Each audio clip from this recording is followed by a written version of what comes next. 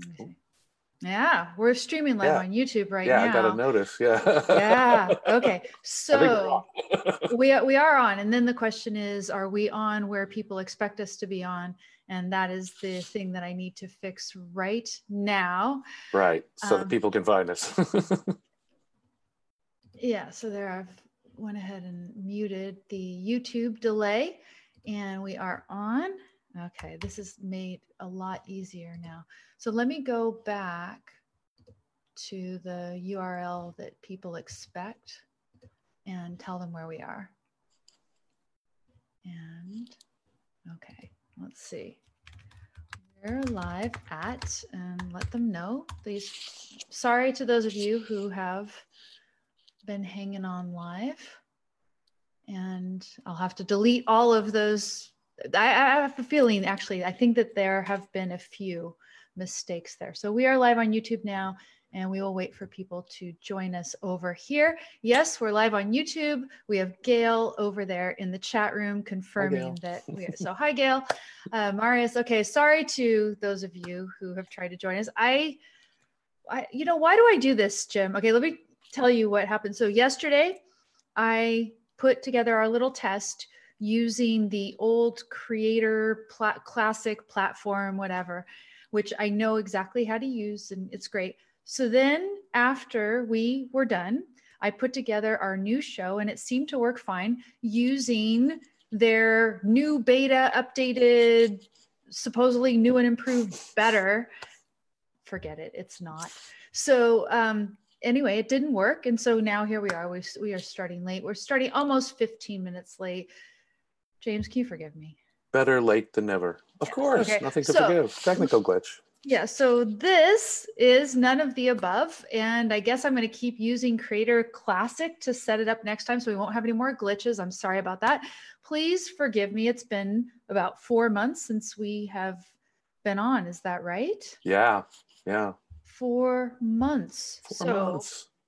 I hope you're feeling better.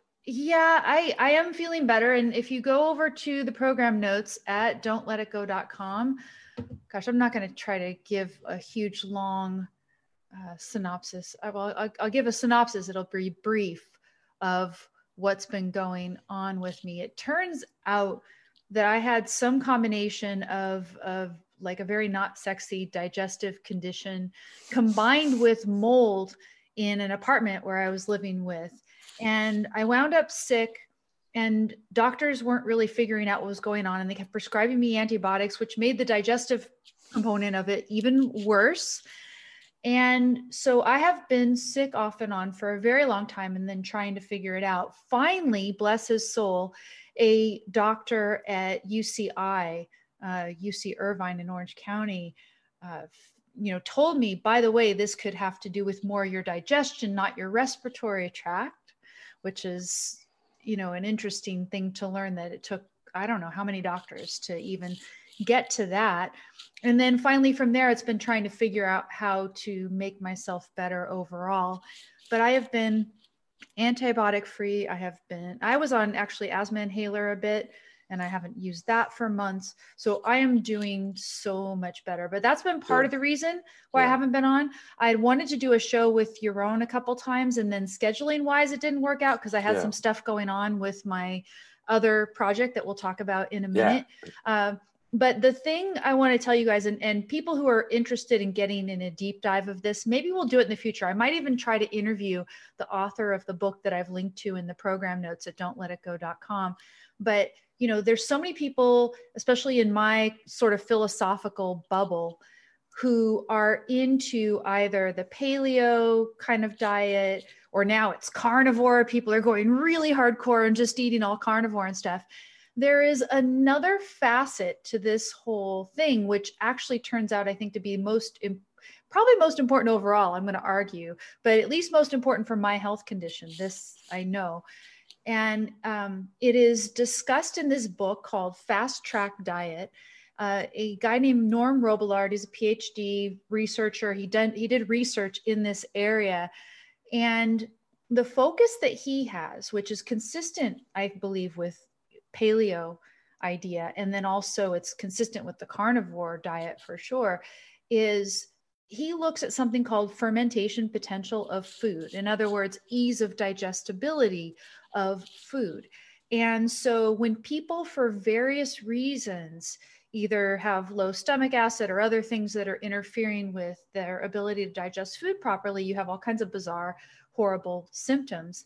And he, breaks it down in terms of the different types of carbohydrates and why people have different troubles with them and what kind of tests you can do to find out, first of all, if you have kind of bacteria in the wrong place in your digestive tract, which can be caused by antibiotics and other things.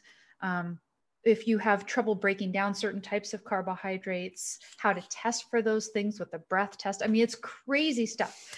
And I didn't even know this facet, this component, and learning about it has helped me tremendously. I'm still kind of stumbling because I haven't given up in the sense of I'm, not going to eat some variety of foods, at least with vegetables, at least maybe some fruits as well. I haven't gone full carnivore. But apparently, if you go full carnivore, that is something that gets rid of all the quote fermentable carbs. Right. The sugar's and so that's gone, right? Yes. And so that's the reason I think that a lot of people get results in terms of, health conditions and digestion and stuff improving on the carnivore diet, because you're starving either the bad bacteria or the bacteria that are overgrown in the wrong place or whatever. You are starving those suckers, right? Right. And so you're gonna have an improvement in symptoms with that sort of protocol. But at the same time, is it required? And then the other thing is, if your goal is to repopulate the good bacteria and sort of help the bacteria, the good ones, kind of get their market share back or something, if that's what we want to call it, right? Then you need to eat certain kinds of carbs, the prebiotic carbs and things like that, in order to do that. And so do you want to give up on that entirely and go full carnivore? So far I haven't.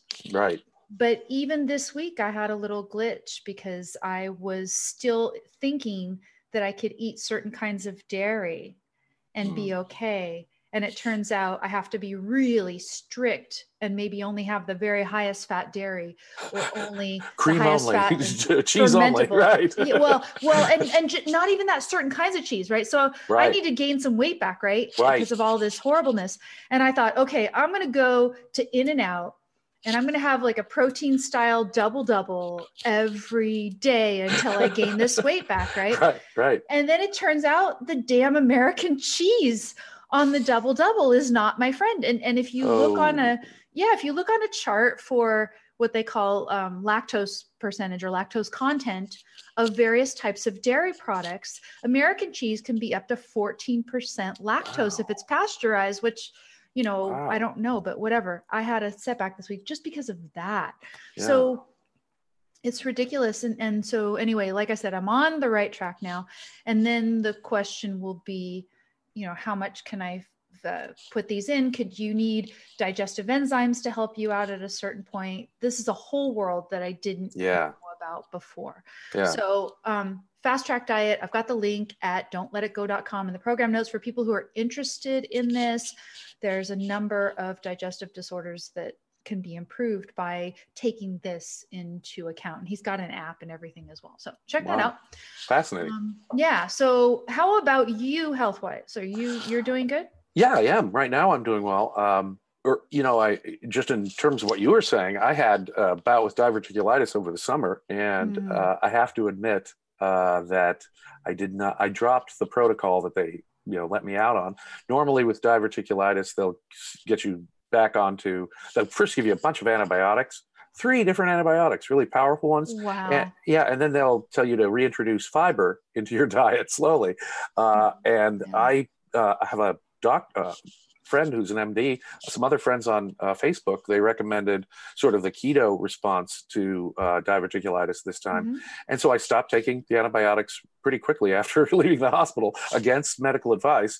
And I did not go for a slow introduction of fiber this time. I stuck with fatty, protein-rich foods. a sort of a soft diet, and it worked magnificently. It worked much better than years ago when I had diverticulitis and I went by the medical protocol, which kept my intestines just in distress and just not happy. This time went through it much more smoothly, because those antibiotics always do give me a hard time because they kill all the good bacteria. Kill the good stuff. Yeah, they kill exactly. the good stuff. Yeah. And then you have to, like you say, to reintroduce those good bacteria sometimes involves some carbohydrates.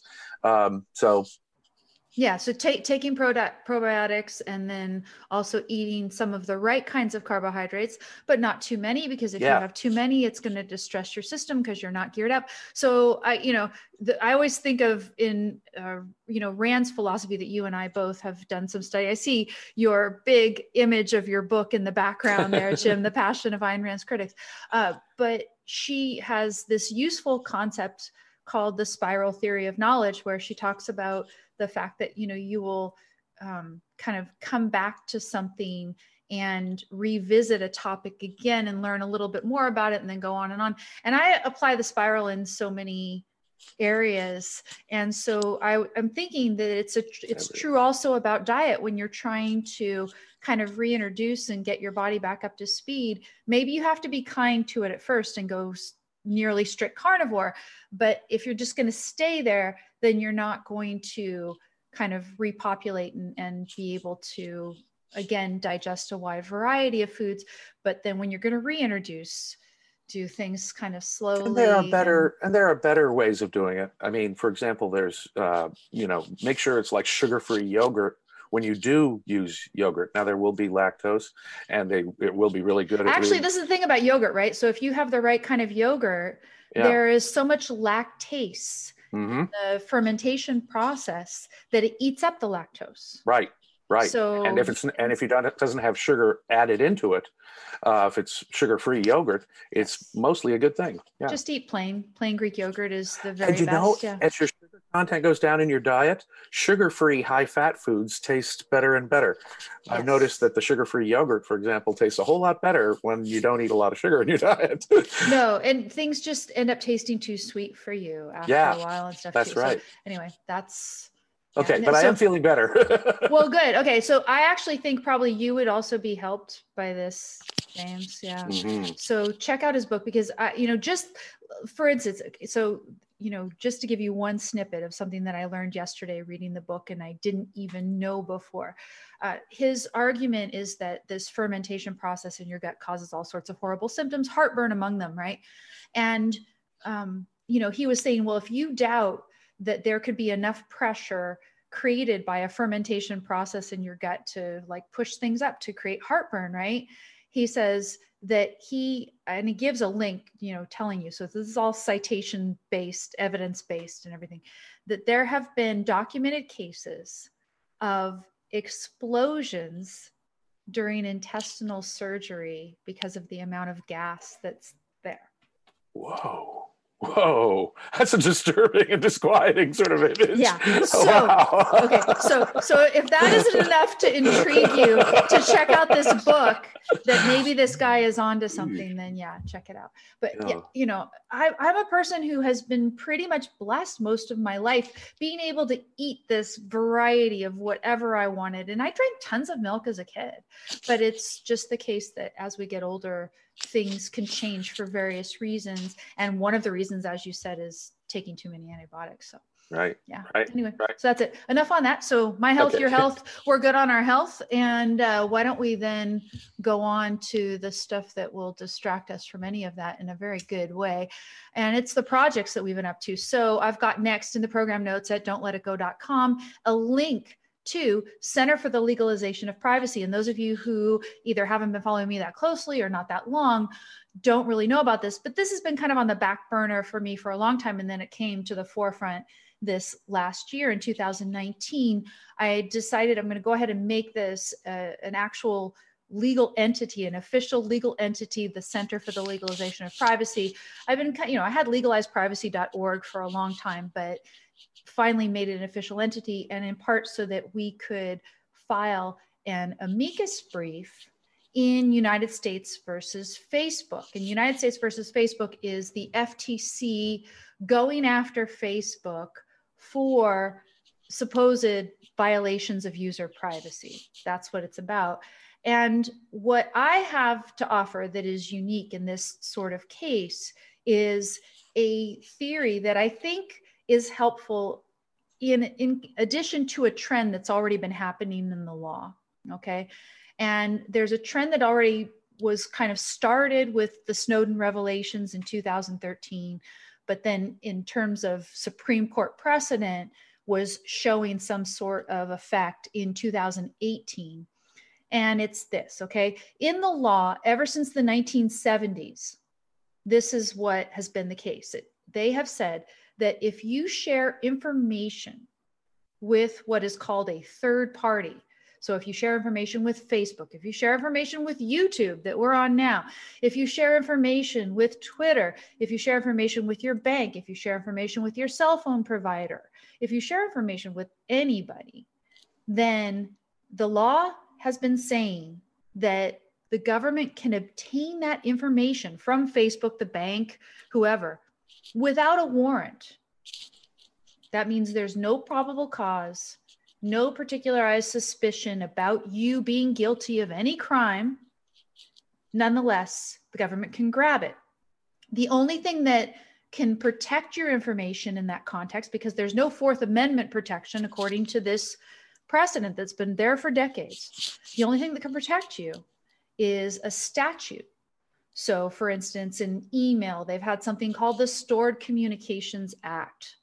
And email, and then Facebook is arguing that it also applies to communications on Facebook as well. But the Stored Communications Act will say that if there are communications that have been stored for less than a certain period of time, less than 180 days, then yes, they still would have to maybe get a warrant. But if it's been stored for more than 180 days, then they could get it with just a subpoena, right? And so you don't have to have probable cause or particular suspicion. Now, what is this though? This is a statute, and it applies only to the content of communications. So even that protection that you get with respect to your communications applies only to the content of the communications itself. It doesn't apply to what you've heard in the news called metadata.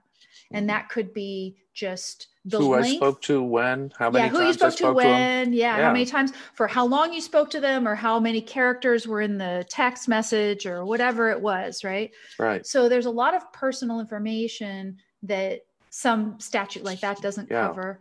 And then you're left to the mercy of whatever judge is sitting in the court that day, right? Right. Okay, so this has been the case for decades. Now then you say, okay, so Amy, what is it that you have to say about this? It happens to be the case that back in 2012, I thought of the solution to this problem. I thought, I identified where I believe the Supreme Court went wrong in the 1970s, putting us in this direction. Because in the 1970s, with respect to a phone company and your bank, this broad third-party doctrine. The third-party doctrine is what it's called. And that's when the Supreme Court said, if you share information with the phone company or with the bank, the government can obtain it without a warrant. And that's when we started down this path. So that's what I uniquely have to offer, is a theory about this. It's a theory that's rooted in the common law. I'm not going to go into it in detail now if people are interested, but my point is that I have a common law based solution to this problem. In 2018, the Supreme Court itself showed that there are at least limits to the application of this third-party doctrine. In 2018, there's a case called United States versus Carpenter, actually Carpenter versus United States. It gets switched, which party is the lead party in the case title. But in any event, they said in that case that the communication, the location data with your cell phone provider, right? Cell phone provider is always getting some communication data about you, but your cell phone provider also collects location data. So right My now. phone knows where I am at every time. Exactly. You know, within a certain... It says, do you want to let people know that you're here? It'll tell me because we know you're here. Right. We know you're here. And do you want to let people know? Right. And so at least the Supreme Court said that with respect to 127 days worth of this location data, that the government would have to obtain a warrant in order to get it. So they said, okay, there's some limits. And what my concern is with the United States versus Facebook case is that under the guise of protecting us, that's what the FTC thinks that they're doing. They're protecting us from big bad Facebook and all their privacy practices. I don't take a position on that. And CLP does not take a position on that in the amicus brief at all. All we say is that whatever you say about Facebook, we should not, as part of the enforcement, give government warrantless access to Facebook user data. And the settlement order that is before the court appears to do that.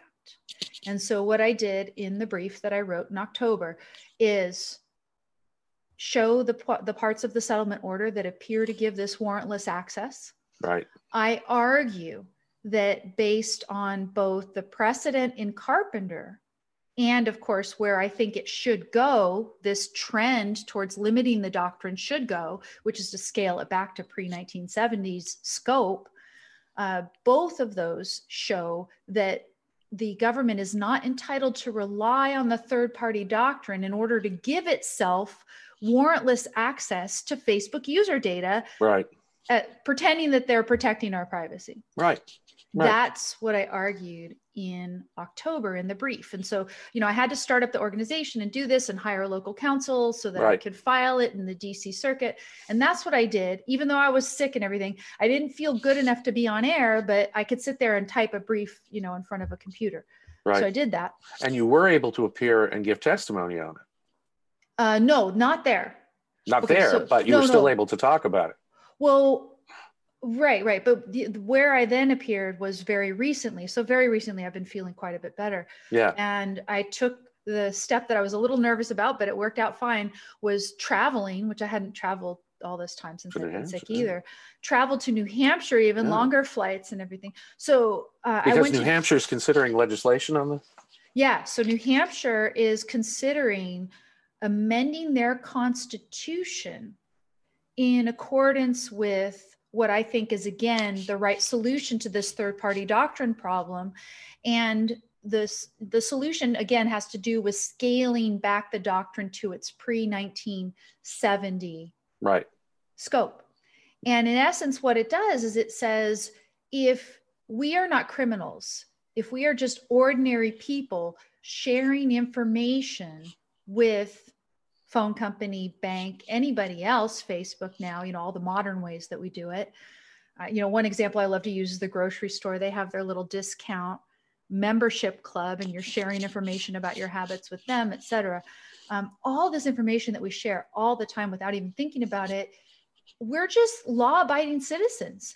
And the contracts that we make with these service providers are perfectly legal contracts. And I'm saying those should be enforced because... Shouldn't contract govern this matter? I mean, if I want special privacy, I can negotiate for it. If I don't, if I want to allow the person that I'm giving the information to use it and share it, say with advertisement and marketing people, that should be a subject for the provider and the person to negotiate privately, contractually. If I want to, such as when I go to a doctor, I expect privacy from the doctor, or a lawyer, I expect, or with my wife, I have a certain amount of, can't I contract for a specially private relationship?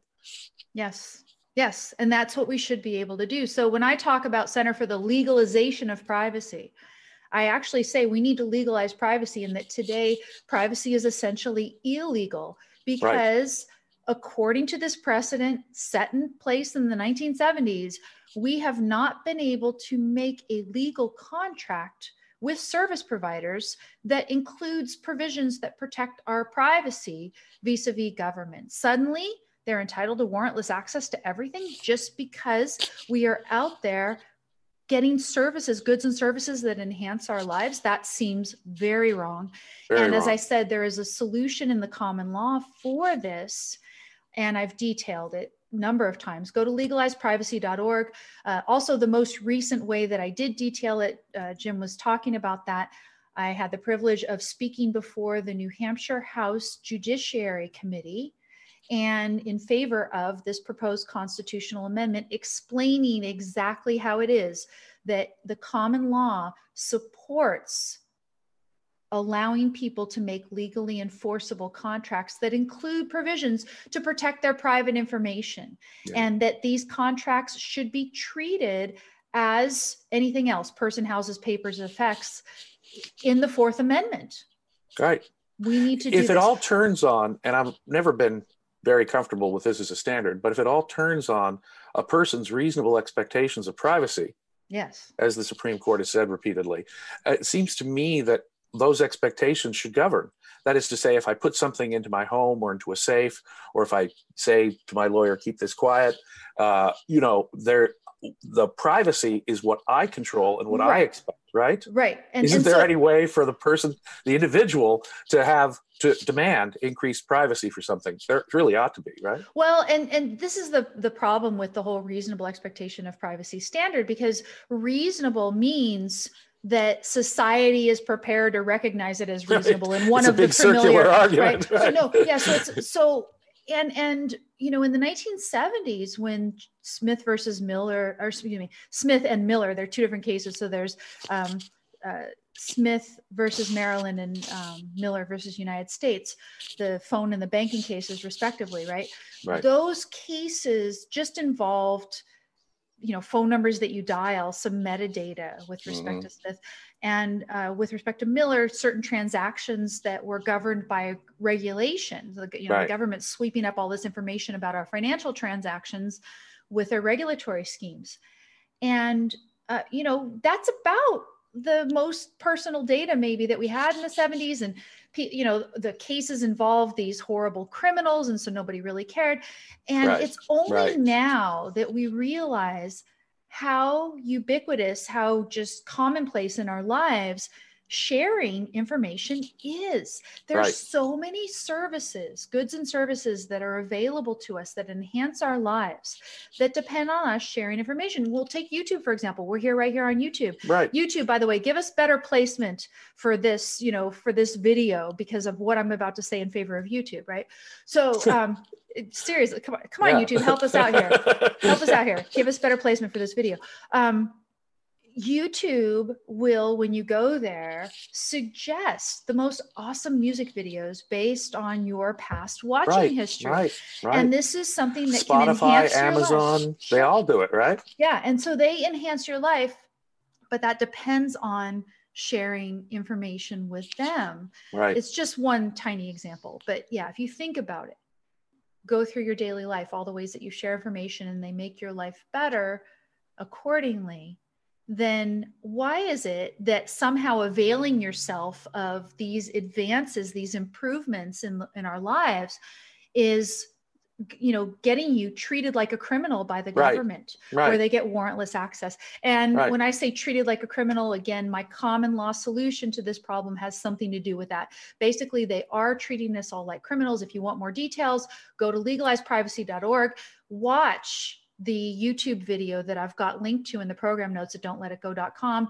It is my testimony to the New Hampshire House Judiciary Committee, where I explain the wording of the proposed constitutional amendment, its roots in the common law, and how it's going to prevent us all from being treated as criminals were pre-1970. That's where the Supreme Court went wrong. It's just crazy. I have a conversation with someone, a private conversation with someone in my home or in my car or at a table at Starbucks. That's treated in one way. If I have a conversation over my telephone or with Facebook Messenger, that's treated another way. That doesn't make any sense whatever to me. Actually, it's all treated the same way as long as your cell phone on you. You know this. Right. No, I'm serious. You will be having a conversation. Seriously. I had this happen, I believe, just yesterday. You'll have a conversation, but your phone is near you. And, I do iPhone. And I don't know if this is stored anywhere, but I do know this, and it's a little unsettling, that if you then go into the Safari browser on your iPhone and you start to Google something related to your conversation, the exact thing that you are looking for based on your conversation will show up after you type maybe a few characters only and not enough distinguishing characters to have given you that result apart from Siri listening to your conversation. And it showed up yesterday as a Siri suggested result. Wow. Oh, wow. So, wow. No, it helped me. It helped me tremendously, but I was sharing with a third party. Right. No, Holly and I have noticed some creepy things that way. We'll be looking for something, and then suddenly we'll get a whole slew of advertisements for related things. Oh, yes. Someone's paying attention to everything we do on our phone. That's for sure. Yes. Now, I believe that Apple, I believe that Apple is still holding firm on the fact that our phone is encrypted. And so if that is kept in my phone and it's just something that is a cool feature of my phone, subject to Apple encryption, I'm perfectly happy with that. But that's one of the things that I would like to do with the Center for Legalization of Privacy in the appropriate way. I haven't figured out what the appropriate way is yet, but there's a lot of buzz. There's a lot of buzz about politicians wanting to ban encryption, to mandate a backdoor to our phones. This is just one of the projects that I would like to do. But as I said, I've got 2 projects right now that have heated up in the last few months I've been busy with. One is the United States versus Facebook. And the cool thing in that case is, think about this, and this is pretty rare. I file an amicus brief, a friend of the court brief. I'm not a party to this case, and I'm one of 3 amicus briefs that have been filed there, right? And the judge took the unusual step of ordering both the parties, that's the government and Facebook, to respond to all the arguments in all the amicus briefs, which meant they had to confront and respond to mine, which was unique. The CLP brief was the only brief to raise Fourth Amendment concerns from the FTC Facebook settlement order. So I am really proud of the fact that I'm really, because I raised the concern. I said it's a concern even in light of the existing precedent from Carpenter. Even Carpenter calls into question whether Facebook data is similar enough to 127 days worth of cell phone location data in Carpenter. You know how the legal arguments go, right, Jim? You have to make an analogy. But I made the analogy that said, even under the existing precedent, but if you read the writing on the wall and you see the way that this is going, for instance, Utah has eliminated the third party doctrine entirely by statute. I think it's a mistake. It goes too far. And in my New Hampshire testimony, I explain why you shouldn't eliminate it across the board. What you should do is you should revert it to the old scope. In a very principled, bright line fashion, made possible by the common law. It's there. The answer is there. And be governed by contract. But this is the direction it's going. People are saying this third party doctrine, there's something wrong. We shouldn't all be treated like criminals. And now, of course, if they have probable cause that a crime has been committed, that evidence of a crime is there, then they can get a warrant. And moreover, if they put secret agents into criminal conspiracy situations, they'll still be able to do that. That's what Utah's not going to be allowing under their law. They made a mistake, I think, So my solution preserves government's ability to use secret agents in infiltrating criminal schemes, while at the same time making sure that all of us who aren't the Tony Sopranos of the world are not treated like criminals. And that's what I think I uniquely have to offer. That's what I deployed in Facebook, and that's what has now made both Facebook and United States confront Fourth Amendment arguments. And you can see what their responses are. Again, if you go to legalizeprivacy.org, you can see what Facebook's attorneys and what the government attorneys wrote in response to the Fourth Amendment challenges that I raised with respect to this settlement order. Of course, they say I'm crazy, but you see what they say in terms of, especially what the government says, in terms of their entitlement to our data. And it might disturb you. So go to legalizeprivacy.org. If you are interested in supporting my work, please do. 99% of what I have done so far in the past several months is funded only out of my non-deep pockets. And I did it because I had to do it. I actually think that government obtaining our Facebook data and the guise of protecting us is the next step towards 1984. We don't want the social credit system in here, the China social credit system. So, I had to send this out there. I didn't know what it was going to do. The fact that the judge even ordered them to respond, well done, was amazing. No, yeah. So you expose this, right? So if anybody's listening, if anybody cares, go to legalizeprivacy.org and please consider sponsoring. In the program notes, I put 3 ways that you can support my work. Not everybody who would be interested in making a larger donation would want to go through those channels. And if you want to talk to me about what work that I do might be 501c3 tax deductible and you want to make a larger donation, I'm thinking of doing a hybrid, like a 501c4, where some of it is tax deductible and some of it isn't. Because if you are, for instance, arguing in favor of specific legislation, like I was in New Hampshire, which I think is something that I want to and should try to do, that wouldn't be tax deductible. But for instance, if you do things in litigation, like Institute for Justice and other wonderful organizations do, then it is 501c3. It's allowed to be tax interesting deductible. The way the tax code is. Yeah. Right? And so, I think that there is good work that I can do in deploying this solution in both realms. I think both are important. Again, I'm working within the law. I'm not some anarchist, as you'll see if you go look at all of my things. I'm interested in still preserving proper role for law enforcement. But I want to get government not treating us like criminals. I want to avoid Orwell's 1984 from becoming reality. And I think I can do it in these 2 realms. If you'd like to help me, legalizeprivacy.org. So that is what I have been up to. So I haven't been on air. I haven't felt good enough to be on air. And I'm looking at myself and going, oh my God, my face is thin because I need to gain like 10 pounds. But whatever, I'm feeling better. I'm feeling stronger. So I'm back here. Someone in the chat room over at YouTube is saying you could start a GoFundMe. I might think about that at a certain point, but again, go to legalizeprivacy.org. If this work means anything to you, whatever contribution that you give to me is going to help, objectively, financially on the one hand, and it's going to help me spirit-wise too, because, if I'm going to continue to do this and think that there's a future for this organization, I'm going to need to see some of that support. So check it out. Yeah, people, help. Anything you can do. Please. Whatever you can do, any of those ways that you want to do it. Those of you who have hung in there through Patreon, a Subscribe Star, or giving me monthly donations through this stretch, I thank you very much. Because it's like, where's Amy? What is she doing? Is she going to come back? Believe me, I felt like just horrible. Number of, God, I had a whole weekend where I was like, am I going to go to the ER? I'm not going to go to the ER just because of side effects from one of the medications that the misdiagnosing doctors prescribed to me, right?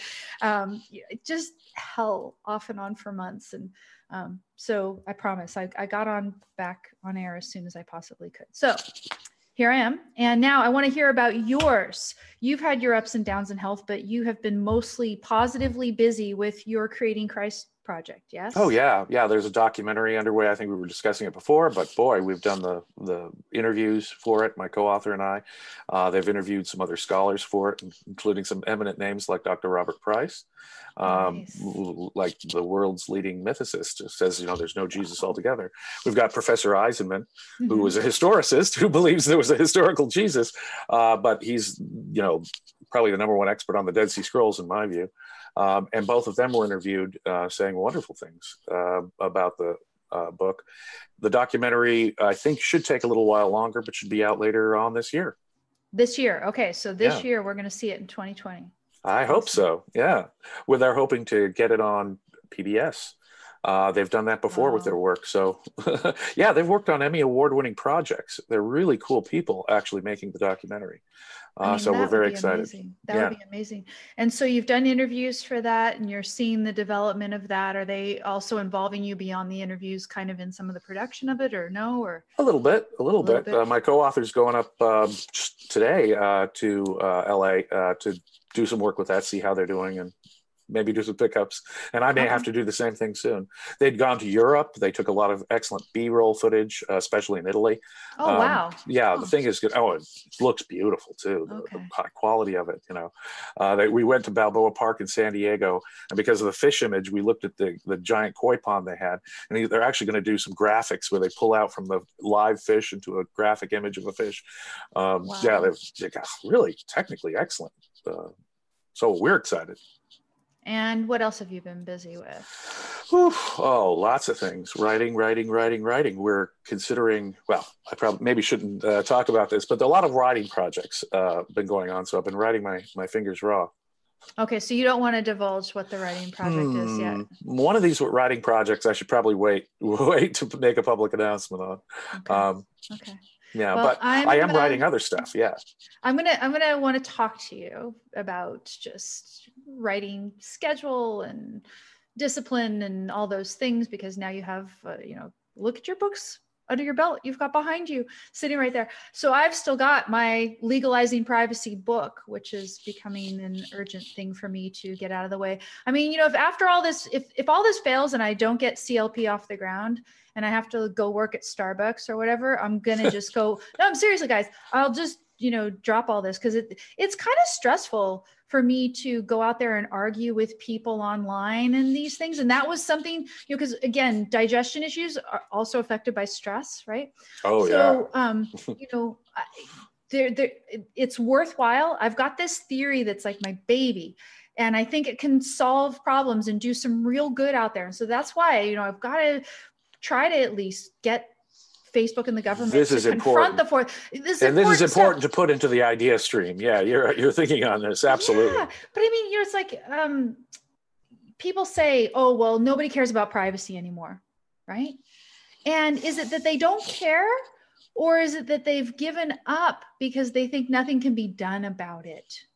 And I think what I've shown in the last few months is that there appears to be a concrete thing that we can do about it.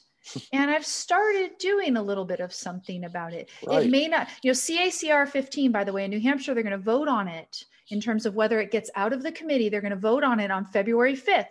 So anybody who's watching this in New Hampshire, and if you have a member in the House, contact them and say, you really want to see CACR 15 come out of committee. I told the committee, now again, this is a piece of legislation that is sponsored by a Republican, and it's a Democrat-led committee. And so they're kind of, there's partisanship and there's always skeptical. I come in there, I say, look, I should tell them, I'm a leftivist, that won't mean anything to them, right? But the point is that it's a nonpartisan issue. It really is. It should be. I'm showing them that we have roots in our common law tradition that allow us to scale back this insidious doctrine in a principled way, in a bright line way. See, that's exactly what's missing, is a principled approach. And you can do something. Partisan politicians don't much care about principle one way or another. I mean, you can look at it, for example, take the FISA court thing going on right now with Trump. I mean, the Democrats hated FISA. When it was first out, they thought it was a violation of the Constitution and privacy. When they expanded it after 9/11, the Democrats again screamed bloody murder. But now that Trump is complaining about the FISA process, it's the Republicans who say, hey, there was FISA abuse, it's a one-sided secret proceeding, and everyone's position on FISA will switch depending upon their political politics of the day. They don't have any principles. They're a bunch of hypocrites, and their position on these things like privacy will switch depending upon the political news of the day. Right. Yeah, I think it's true in a lot of cases, but my hope is, and so don't extinguish my hope yet. We just got back on.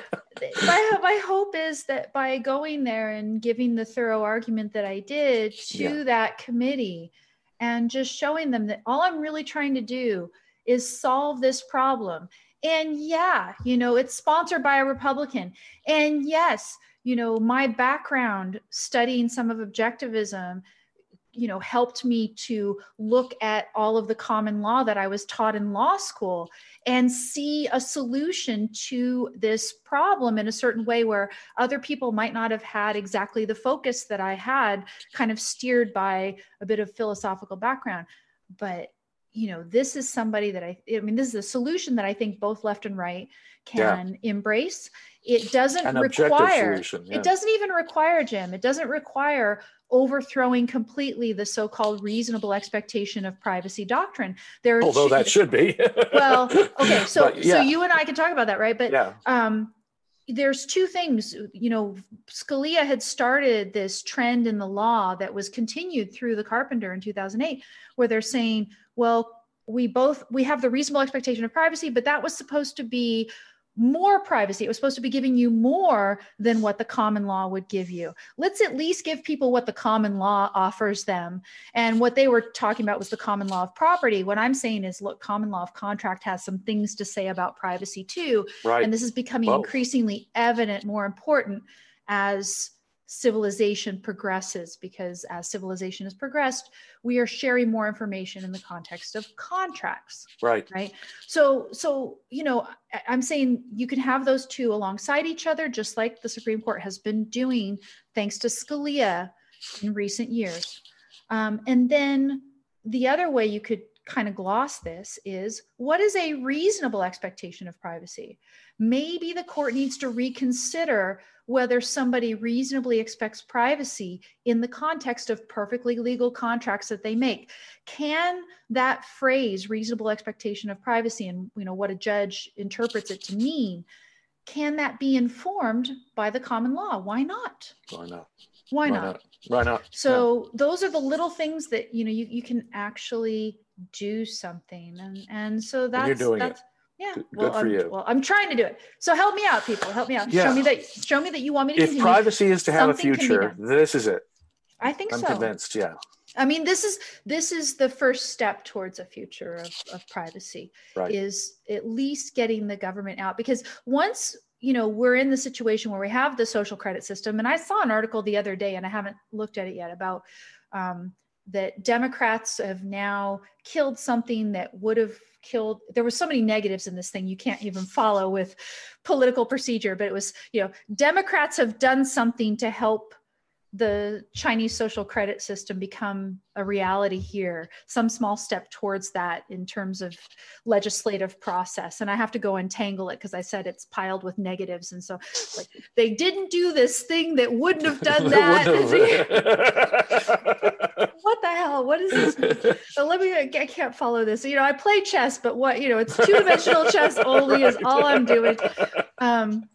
And I don't play two-dimensional chess that well either, but I play it. So yeah, we can do something. And the first step, I believe, is scaling this back. And then government is not going to get its hands on our data, which it has no right to. Right. Whereas this litigation could actually send things in a very negative direction and start creating precedents for ever-increasing government access to our information and intrusions on our privacy. That's what I really fear. And I think you and I have talked about that before, that what the FTC probably hopes to do is to use the settlement order as a template. Mm-hmm. How can they impose this across the board? Yeah. How can they control these companies? And that gets the government in there, giving permission, right? And once you got someone in there from the government giving them permission, at least in one narrow area, why not just expand it and expand it and expand it, and the government will have access and control eventually of everything. Yes. So that's what you and I have been up to for all of these months, and now people are updated on it. Oh, so yeah, what I was going to say is I'm going to dive in and finish my book before I go work at Starbucks at least. And how I'm going to finish it. Am I going to finish it in a way that's more sharing it with supporters and stuff, or am I going to just kind of go off in a hole and do it? That all depends on you guys. You guys want to keep me motivated to be out here in the fight, as Haley Mary would call it in one of her recent songs, back in the fight where I belong, right? This is where I feel where I am right now, that I can be good at this. It does cause me some stress, but in many cases, I think it's worth it. And if I can make a living out of doing this somehow, I would really love to. And so that's where people's support really matters. And if you go to legalizeprivacy.org, you can find out. And also, feel free to contact me. I've got an official email address for CLP, which is legalizeprivacy@icloud.com, legalizeprivacy@icloud.com. And if you write me there, then we could talk about people who would want to sponsor in a bigger way and how we can make it tax deductible and stuff, because that's the part that I'm just exploring. My first and only priority was say something about that FTC Facebook case, because I do see that as a huge step towards a Chinese style social credit system being started here. Government gets access to that data, and you'll see my argument as to why I think they're trying to grab it at legalizeprivacy.org. We just had to shut that down. Next step is there more work to do? And there appears to be a lot more work to do. Always. Okay, so that's my pitch, long pitch. And let's go on to a couple topics of the day if you were game. And we didn't talk about this yesterday. We talked a little bit about impeachment. We're going to talk about that in a minute. But first, I want to talk a bit about coronavirus. Coronavirus, do you have any down by your area? You're down in the San Diego area. There have been cases reported in Orange County and LA, I believe. Yes, Orange County and LA. So it's here in Southern California, and we've had the first person-to-person transmission in Chicago reported this morning, right? Yes. I think it was last night. They reported the first person-to-person transmission. Question is, of course, how serious it's going to be. It seems to be moving faster than SARS did. What I've seen on, and I've actually put, for people who are interested in a deeper dive, I put a link to New York Times article that they've got this morning. They've got live updates, and I didn't put a link to this second article. They have two different articles. So one of them is just kind of the live updates as to what either private companies like airlines or governments are doing about coronavirus to try to contain it. But then there was a more scientific article talking about things like what you're saying, rate of transmission. Then you want to talk about, what are the death rates like? As far as I understand, the rate of transmission is probably about like SARS, maybe a bit less, but they're guessing still. Because I think, that's something they need to pin down for sure, right? Yeah, it's early. Yeah. And then, in terms of the death rates from it, they're thinking it's going to be a bit less than SARS as well, less maybe than the flu even, but that's and to keep things in context, lots of people die from the flu every year, just regular old-fashioned flu. Yes. A lot more people were dying of flu than SARS even, although these new diseases are scary, and you have to put and one point, we talk about immigration and the validity of immigration restrictions. Where should the government be able to restrict immigration? Here is a subject on which I really think the government does have an active role. There may be objectivists who disagree with me, but it seems to me that when there's a deadly infectious disease coming from overseas, the government has, in fact, a responsibility, it would seem to me, to physically protect the American people. And it is perfectly appropriate and reasonable under those circumstances to do some screening, in my view, for people coming in, whether they're tourists or immigrants. Yes, definitely. I agree with that. And then the question is, to what extent is it appropriate in this situation? And I think the biggest problem with trying to figure out how, sort of strict the conditions of travel should be is that we don't really know the truth about this virus, because it appears that the Chinese authorities had kept so much under wraps for so long. And so we're having to look at things like human to human transmission outside of China, which we have seen, like you said, in the Chicago case. As I understand, the Chicago case involves the partner, the domestic partner, wife maybe, of the I think it was the husband who was still, his wife had been diagnosed with it, and he was still having very intimate contact with her, even after she was symptomatic. Okay.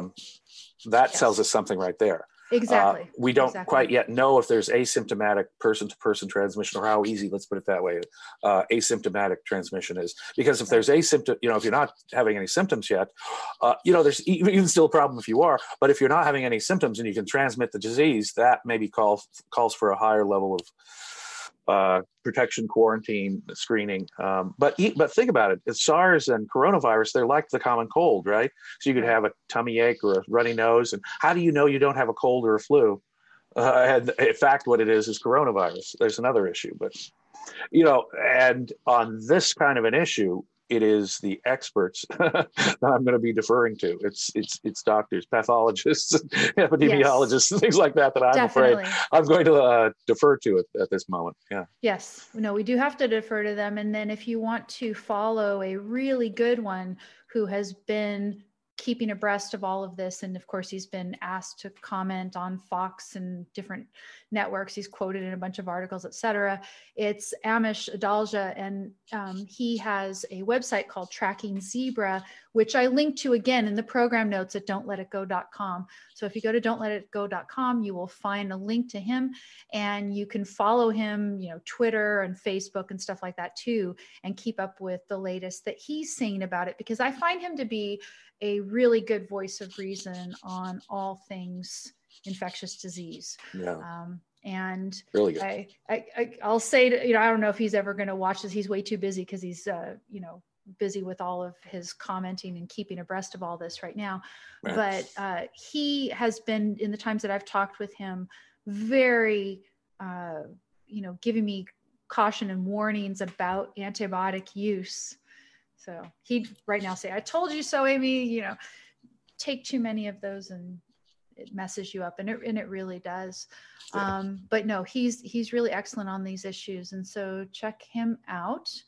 And now, without further ado, the topic of the hour. Impeachment. I want to know, what's the latest? So, I have not looked at New York Times in at least an hour and a half or 2 hours. So I don't know what's going on. We're going to go over there part now. Of me, we did the big drum roll for impeachment, but part of me says the media has been giving it, 24/7 wall-to-wall coverage. And there have been things like the coronavirus out there that are even more interesting, more relevant. We all know that they're never going to get the 2/3 to remove the president from office. So it was just a giant attempt at, affecting the body politic, at doing politicking. The Democrats during the impeachment are accusing the president of trying to interfere with the 2020 presidential election by asking for the Biden investigation. But of course, what the Democrats are doing with impeachment itself is a giant attempt to influence and interfere with the election by getting negative publicity out right now.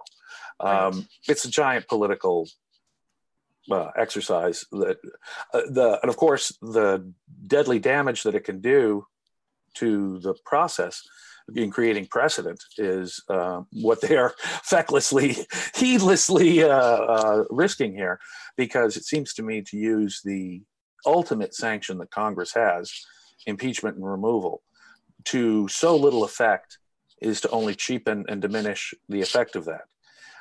Last year, Nancy Pelosi herself made a big deal about how it had to be overwhelming and bipartisan, and she couldn't get a single Republican vote. In fact, she lost a few Democrat votes in the House. Okay, no, in the House, though, didn't she have at least... not a single Republican voted, either for the inquiry or for the impeachment. In fact, she lost 3 Democrats.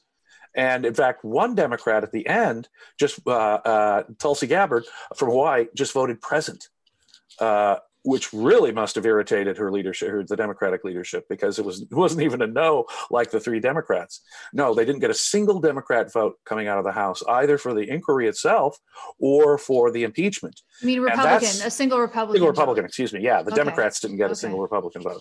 And while they may get a vote or two for evidence, more evidence in the Senate today, I don't see them even getting a vote or two for impeachment. I don't see, Mitt Romney or Susan Collins voting for impeachment. No, they're going to get a majority against impeachment. But they are going to no matter how long this takes. They are going to vote for bringing witnesses which, right? And I don't even know if they're going to get that. Things are looking pretty grim for that. No, yeah, and that's what the New York Times is saying now. When I went over to New York Times, the latest headline is that GOP likely to prevail in blocking witnesses. But yeah. let me ask you this question. So Justin Amash, is he retired now? He's an independent now. He left the Republican Party. Oh, okay. So you're saying his vote doesn't count as a Republican vote? He wasn't a Republican. Okay, so he hasn't been a Republican for you're right. Okay. So he was he did vote for it. So he did vote for it. Yeah. He is, I guess, an ex-Republican. But notice what also happened: a Democrat switched to Republican. He switched parties altogether because of it. They lost a Democrat. So while Justin Amash, way before this, went over to becoming an independent and no longer a Republican, he didn't go so far as to become a Democrat. There was a Democrat who actually switched parties to Republican because of all the impeachment hearings. So if anything, it has had the bipartisan effect is on the other side. Do you think he was wrong to then vote for impeachment, Amash? I would not have voted for impeachment. I do not like President Trump. I am opposed to President Trump. I wouldn't cry if President Trump somehow was removed from office. Don't worry, we won't take away your leftist card, James. Good, thank you. But on the other hand, what's being done to the process of impeachment itself, I think, is distressingly bad. Mm-hmm. The arguments that are being made by the president, most effectively, I think Professor Dershowitz, Alan Dershowitz from Harvard University, is arguing that there has to be a crime. And while I don't think that there should necessarily have to be a crime. Yeah, I don't agree either. We talked about that yesterday. Yeah, the phrase in the Constitution actually says something other than crime, too. It says treason, bribery, or other high crimes and misdemeanors. So there's something other than crime that's a misdemeanor. And how was misdemeanor defined back in the late 18th century? They went through all that. It does seem, no matter how vaguely we interpret misdemeanor, it does seem to me that a violation of law of some kind, what do crimes and misdemeanors have in common? A violation of law of some kind. Whereas a crime, I think, is a little too restrictive. What if a president, say, flouted some well-established constitutional principle, right? He refused to leave office on noon of January 20th, right? That may not be practically a good example. But let's say the president was ignoring some constitutional provision. It would seem to me that would be an impeachable offense too. But absent some legal standard, what is there to prosecute? What is there to defend against? Yeah. In this case, to use the facts here on the table, they say that requesting of a foreign government information on a political opponent is corrupt in itself.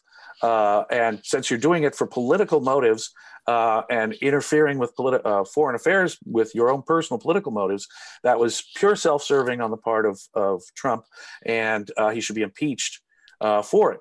The response from the Republicans is, wait, no, there's at least a reasonable suspicion to validly investigate Trump. All Trump was doing was asking for information. Could you do us a favor? Could you please check out? Let's investigate it.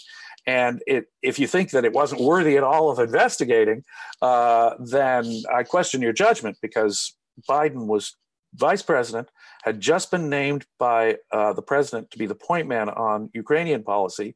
His son, shortly thereafter, is given $1 million a year job on the board of we now know to be a pretty corrupt energy company in the Ukraine. He says, if my name wasn't Biden, I probably wouldn't have been given the job. What did I do? I attended a couple of board meetings, and he's getting $1 million a year. It's clearly his name Biden, and the fact that his father was vice president. Now, people looking at that can say, and I think this is correct, it's nepotism at best and really nefarious at worst.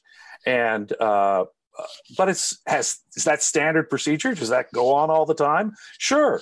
But is there a reasonable suspicion to look into the Bidens? Sure there is. So the request itself to investigate the Bidens, which was privately done. The phone call was classified. No one would ever have heard about this if the Democrats and if the media hadn't made a big deal of it. Right. So the request was made. The thing that the Democrats are trying to argue, which is also instrumental to their case, is that the president somehow conditioned the aid that they were getting the military aid that we were giving, at least a portion of the military aid we were giving to the Ukraine, on getting this investigation done. They have no evidence to that. They really have zero evidence that there was any linkage. The president didn't say it on any of his conversations with the president of the Ukraine, didn't connect the two. He asked for the favor, but he didn't bring up the aid in that context at all. Nowhere was there a linkage. And for the Democrats to call it a shakedown seems bizarre to me, because if you don't communicate the linkage, sure, how can it be? Yeah. Shakedown? So here's the question. So you have made, I think, a compelling case that there's really not a good cause to remove this man from office, as much as you and I do not like him, and as much as maybe we don't like even the way that he was going about this, because we don't know, had it not exploded in the media, how it would have continued to play out, right? We don't know that. But nonetheless, as far as we know now, it wasn't communicated, even though maybe it would have been going in that direction. The Ukrainians learned about it in the end of August of last year through the media, Politico. Right. They freaked out. There was a flurry of activity, and a few days later, the aid was released. Yeah. So within 2 weeks. Yeah, but it could have gone this way. Yes. If it hadn't been exposed. Yes. Right. So, kind of slimy. At least it is. I don't swampy. Like it. I don't like it. It doesn't feel right. It's his swamp answering their swamp, because there's a swamp there. And it's so funny because, of course, the Obama administration launched an investigation of Trump based upon information from a foreign government. Exactly. So the same, and just as that's coming to a head, to make this the issue is obviously, in effect, the Democrat counter to all that. They could see that Durham was investigating the FISA abuse and the spying on Trump. And I think they're trying to head it off at the pass by making a similar accusation against Trump. That's the way they do it. In the very midst, whether it's Trump or the Democrats, in the very moment they make the accusation, they're doing the very thing they're accusing the other guy of doing. Well, and that's the only kind of argument they have, because they have no principles. They have no principles. And it just seems to me the other guy does it, or the other isn't a very good argument. The question is finding a principle, and applying it consistently across the board. And it seems to me that the only way you can determine that a political motive is a corrupt motive is by saying that there's a violation of law. How would I know that a political motive is a corrupt motive? Every politician who's seeking his own political advantage thinks he's doing it for the advantage of, it not only helps my political career, it also helps the country, the world that I'm elected. Dershowitz made a really good point that way. If something's got mixed motives, in other words, if the president does have a valid public interest in investigating the Bidens, the fact that there's also a political motive, that there's these mixed motives, can't be impeachable. No. Everything a politician does has got those kind of mixed motives. Yeah, and that was a good point, even though, he was saying it in answer to a question. And so at first he didn't word it correctly, I guess. And so it caused this whole storm in the media. No, but he made a valid point. He made a valid point. He did. Okay, so here's the question for you. Now that I believe, and you've given a great summary here, James, so thanks very much.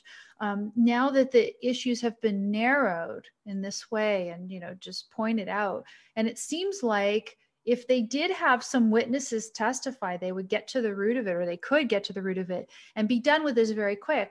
Do you think it'd be better to have witnesses to establish definitively exactly what you've already said, or do you think they've already seen enough to know that exactly what you say is the case, and they should just vote and get it done with and just get this off their plates? And we all hope that they'll do something constructive, but they won't do anything constructive, but at least not do this. Well, of course, if we're talking the politics of it and the political perception of it, that's one thing. If we're talking about the actual merits of the case and whether it merits additional witnesses, that's another. The abuse of power, Article 1 impeachment from the House is insufficient on its face, it seems to me, absent violating the law in some way, the criminal law, some kind of legal standard that he's violated, whether it's a constitutional provision or something else. I would have to say, no more. If I was Senator Jim Valiant, I'd say no more investigating, because there's nothing to investigate on Article 1. It's insufficient in itself. Obstruction of Congress, Article 2 is insufficient too. They didn't fight it in court. They haven't even tried to subpoena Bolton. All those subpoenas that happened before the impeachment inquiry was voted are dubious too. If they want to take their time and do it right, okay, but you can't claim obstruction of Congress without an underlying crime violation or something. At least trying to get the some legal process at getting the evidence they claim is being held back by the president, because the president does have an affirmative responsibility to protect the office institutionally. So, without going to court at all to try and get this, I don't see an obstruction of Congress charge either. Now, I would say no, because even if Bolton were to say, "Yeah, I had a conversation in August of last year where the president said, I want those two things linked," that linkage was never communicated to the Ukrainians. Absent the communication to the Ukrainians, I don't even see what the relevance of the Bolton. So let me throw a legal analogy at you, because of course, as someone who went to law school, it occurred to me, conspiracy. Okay. Is, sort of communicating to Bolton and starting the process of ordering him to do it, even if he hasn't fully done it yet, is that an overt act in the furtherance of a criminal conspiracy, even if not itself the sounds like resulting... discussions. Still sounds like discussions for a conspiracy, right? The conspircy has the communications, but then it has the overt act. It has to be separate and above. How about the withholding of the aid? The aid had already been withheld, and it was released the minute that it was released only when it was exposed. So what I'm going to argue with you, Jim, is the withholding of the aid while also having these discussions, which seem to mean that probably he was intending to communicate this if it hadn't been blown up by the media. Maybe. Can an omission be an overt act in a criminal conspiracy? And I think it could be. I mean, that would be my position. Well, you would still have to understand that the suspension of the aid was specifically done for that reason. Okay, but I think there's decent evidence that it might have been there. Might have been. What is our standard beyond a reasonable doubt? Well, so then get those guys up to testify. Yeah, I mean, let me put it this way. If you could have evidence, and this is what I don't know that they have, and I think you'd have to have an idea that that's what the evidence would show, because otherwise it's just a fishing expedition. See, the no vote for our evidence. But again, I mean, there's a bigger, broader issue. You get the position, though. You get the position, though, right? The position is an omission can be the overt act in furtherance of a conspiracy, and the omission is the withholding of a conspiracy to commit what crime?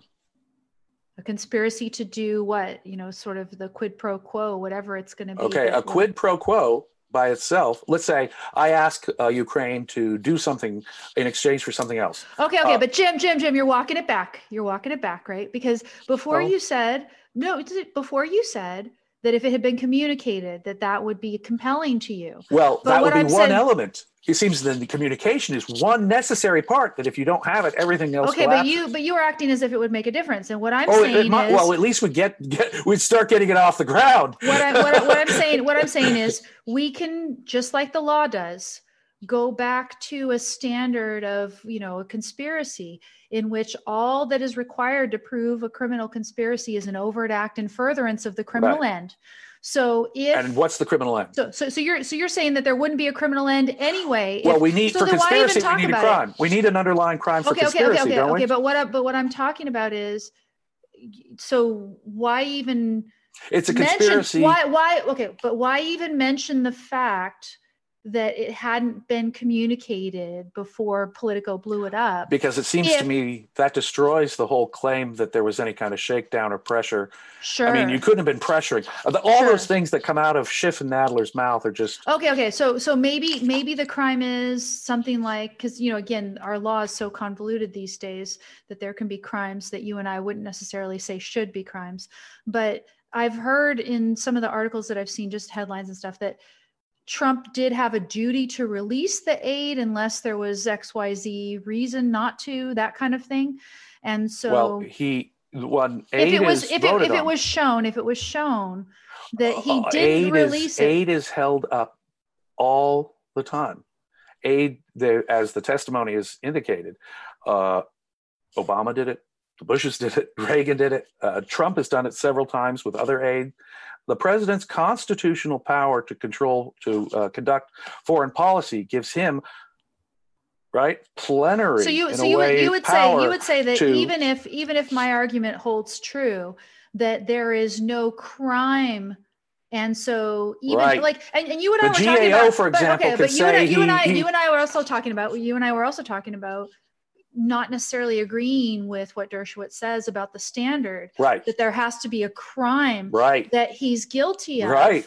Okay. But conspiracy and requires an underlying crime or the wrongdoing. So at least we should define what the violation is that we're conspiring to do. I'm making analogies.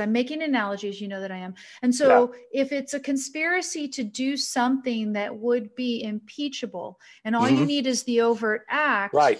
then there we go. This testimony could show enough to prove beyond a reasonable doubt a linkage between the withholding of the aid and this intention to, if Politico hadn't blown it up first, do the shakedown.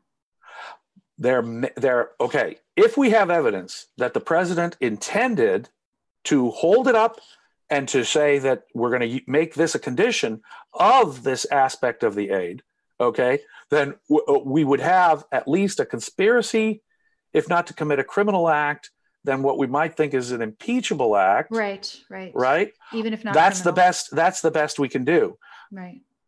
If the aid is released, see, they did make a big splash about it in early September.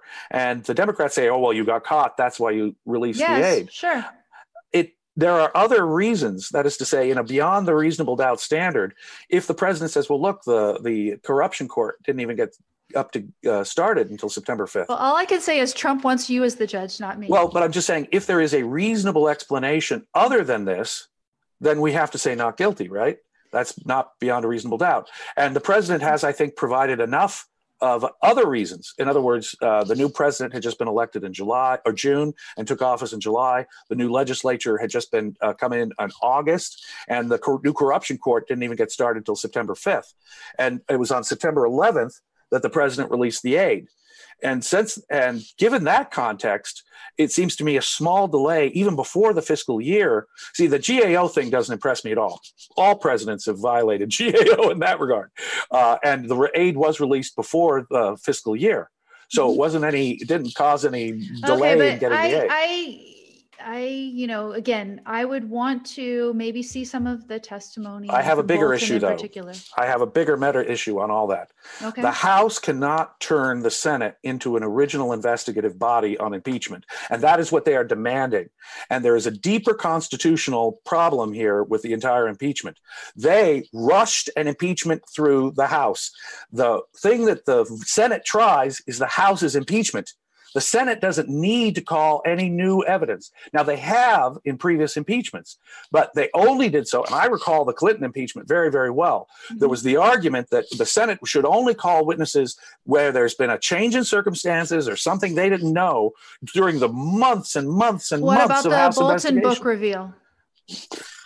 The Bolton book reveal is something new. Okay. Yes. But it isn't something new as such. In other words, they knew all about Bolton and that Bolton might have evidence. Okay, so should we subpoena Bolton? But they didn't have a guide now they have substance about what the evidence might be. This is true. But it seems to me that initially what we have to do is we have to say, was there a reason? In other words, you have new evidence on Bolton, but did you know that Bolton could provide information and you do fail to subpoena him? If that is the case, the Senate should not be in the position of cleaning up. They didn't know it was so relevant. They didn't know it was so relevant. But relevant to what? That is, let me put it this way. Relevant to showing the linkage between the omission, which I argue is the overt act, and the. They knew that Bolton had called this a crack deal. They knew that Bolton didn't like this. They knew that Bolton had a thought on this. He was the national security advisor to the president. Why do you think they didn't call him? Time. Purely. They wanted to get this done by Christmas. They didn't even subpoena Bolton, who had called this a crack deal. They didn't try to get Bolton, and they already knew that Bolton was opposed to this. Okay, so that was a bad judgment on their part because they should have. Indeed, I'll go so far as to say this. They cannot, if in other words, they say they have beyond a reasonable doubt evidence, they are not in a position to demand that the Senate call more evidence. That is to say, either your case has been proved or it has not been proved. And if you need new evidence, I think the fact that this came out since, so that we actually have an idea concretely of what he has to say, is just as good as they knew he called it a crack deal. The New York Times, the new report wasn't really much, was it? President says what? The president told me they were connected. Okay, well, that was obviously already the case in your head because you called it a crack deal. And we knew that long before last week. Anyway, I don't know. I think that they've got enough. They've got enough to call him. And if they could have the votes, okay. I wouldn't want them to drag it on forever. Politically, as I say, there's a distinction between the law that I think as a senator, I would protect the institution of the Senate. I would say that the procedure was so unfair in the House. The president was not given counsel to hear the witnesses. A lot of it was done in secret. The president was not allowed to call witnesses. The Republicans, while they were present in those skiffs in the basement, they were obligated. Do you believe in the exclusionary rule, Jim? Do you believe in the exclusionary? Yes, I do. And that is controversial among objectivists. So you actually do? I do believe in exclusion, but I believe in an exclusionary. I'm not sure I'd apply it all the way any Fourth Amendment violation, boom, it's out. I think I might restrict the scope of the exclusionary rule, but I think that if the government obtains evidence in a really bad way, that evidence should be excluded. See, I don't. I go with the Akhil Amar approach, which is that you allow valid evidence in, right. If the manner of obtaining it is, somehow that the government planted the evidence, obviously this is ridiculous. But if it's valid evidence, you allow it in, and then you prosecute or, get redress for trespass or breach of contract or whatever it is that the government did wrong. Well, I think there's a separate, having practiced law. Okay, so let me finish the analogy in my head, because know where I'm going, but the audience doesn't know where I'm going, right? So the reason I asked this question, of course, was because an analogy occurred to me, because I'm a lawyer. I think like a lawyer all the time. So if you don't believe in the exclusionary rule, like I don't, then by the same token, you could say, yeah, the House proceedings were crap. Suppose I think they're crap, right? For the reasons that you state. And nonetheless, I think the Senate should pursue a case insofar as it's valid. And then people in the House, there should be some sort of an ethics violation remedy against them, or whatever it is that we could do for them doing the bad job that they do in the House. See, I don't think that's sufficient. See, I sometimes think that there is a relationship between the credibility of the evidence and how the government obtains it. If there's any sometimes there is, sure. And if there's any such nexus, right? Obviously, it's out altogether, right? Sure. Now, that's not quite the exclusionary rule, is it? Because you're saying that the wrongdoing has some evidentiary nexus. Exactly. And all I would require is the most modest evidentiary nexus, because I've been there in court enough in hundreds and hundreds of cases to know how it goes down. You can still, let me put it this way. When we say it goes to the weight, we can say, okay, the accused says the cop broke into his house without a warrant, ran in, beat him up, stole the evidence, came out. The cop says, no, that's not the way it happened at all. See, it's a factual dispute. So if the judge says, as a matter of law, no, he went in and the evidence gets excluded, that seems to me to go to the heart of the reliability of the evidence. We have a lying cop in addition to everything. So now, furthermore, the institutional integrity of the Senate is such but that I would say, the lack of warrant and the fact that he had the evidence that could have been gotten only by going in without a warrant. Or let's say he has some other BS explanation. There's a trespass case against the cop. Maybe. But then we want to look at the nature of the evidence to see whether it's reliable. See, the trespass case will require proof beyond a reasonable doubt, just as the case that the cop is bringing requires proof beyond a reasonable doubt. In reality, that's never going to happen. A civil trespass case would not, though. A civil trespass case would not. Oh, what are you going to get? A dime? Declaratory relief and 20 cents for your trespass? If the risk is that your reputation's been sullied because you're but the evidence came in and I was found guilty. Well, then even more so, right? If I'm found guilty, I can't sue, right? Sue for a trespass? Then I found guilty? The thing is, So you I don't want to put the same burden. Only a criminal. Well, but the point is, where do we place the burden, right? We place the burden for the validity of the evidence, as we place the burden for the guilt on the state. Okay. Then I'm gonna try a different tack with you then. So we could. This is an interesting challenge in favor of some form of exclusionary rule. Okay, that you're putting forth here. Yeah. But what you're talking about now is doing that for the sake of protecting innocent civilians, or not innocent, but just civilians, right? Civilians in general. So this is not every case is a murder case, you know? If it's a petty theft case, what are we going to say? Are we going to let the government? Wait. I'm going to finish my distinction. So my distinction is that you're talking about individual citizens and whether they're guilty of crimes. And here we're talking about the president who works for all of us. And so I think that we should not have an exclusionary rule for an impeachment trial, because the person who's being affected is not, some individual civilian who's going to jail, but instead it's a president who is supposed to be serving all of us, and is arguably, and I think this conspiracy argument that I just gave you kind of holds, actually. And I think I'll go back through a couple of those things. He's guilty I think he's guilty of a conspiracy to do something bad that may or may not amount to be a crime, but nonetheless doesn't seem to be wholesome and good for a president to be doing. Let's hold off on that, but let's finish this this thought about the exclusionary rule and impeachment. There is really no evidentiary rules in an impeachment trial. There's been all kinds of hearsay, opinion, stuff discussed outside of the record, stuff without foundations, all kinds of prejudicial stuff. My God, the way both sides talk about each other and the defendant. No, there's no courtroom, civil or criminal, in this land who would have permitted anything like what has gone on in the Senate and then the House before that. There's no evidentiary rules. It's like evidence out the window. And you think that's a bad thing, obviously, right? I'm not sure. There's also no libel laws on the floor of the House or Senate, right? They have immunity. Whatever they say, they have immunity, right? Yeah. All those senators and Congress people are immune. There might be good reasons for the lack of certain of these rules that apply when you're dealing with civilians. I'm not sure that the federal rules of evidence or something, or the Fourth Amendment rule, law should apply in impeachment. I agree with you. I'm not sure that in other words, the House and the Senate make their own rules in this regard, and I think maybe we should just leave it there.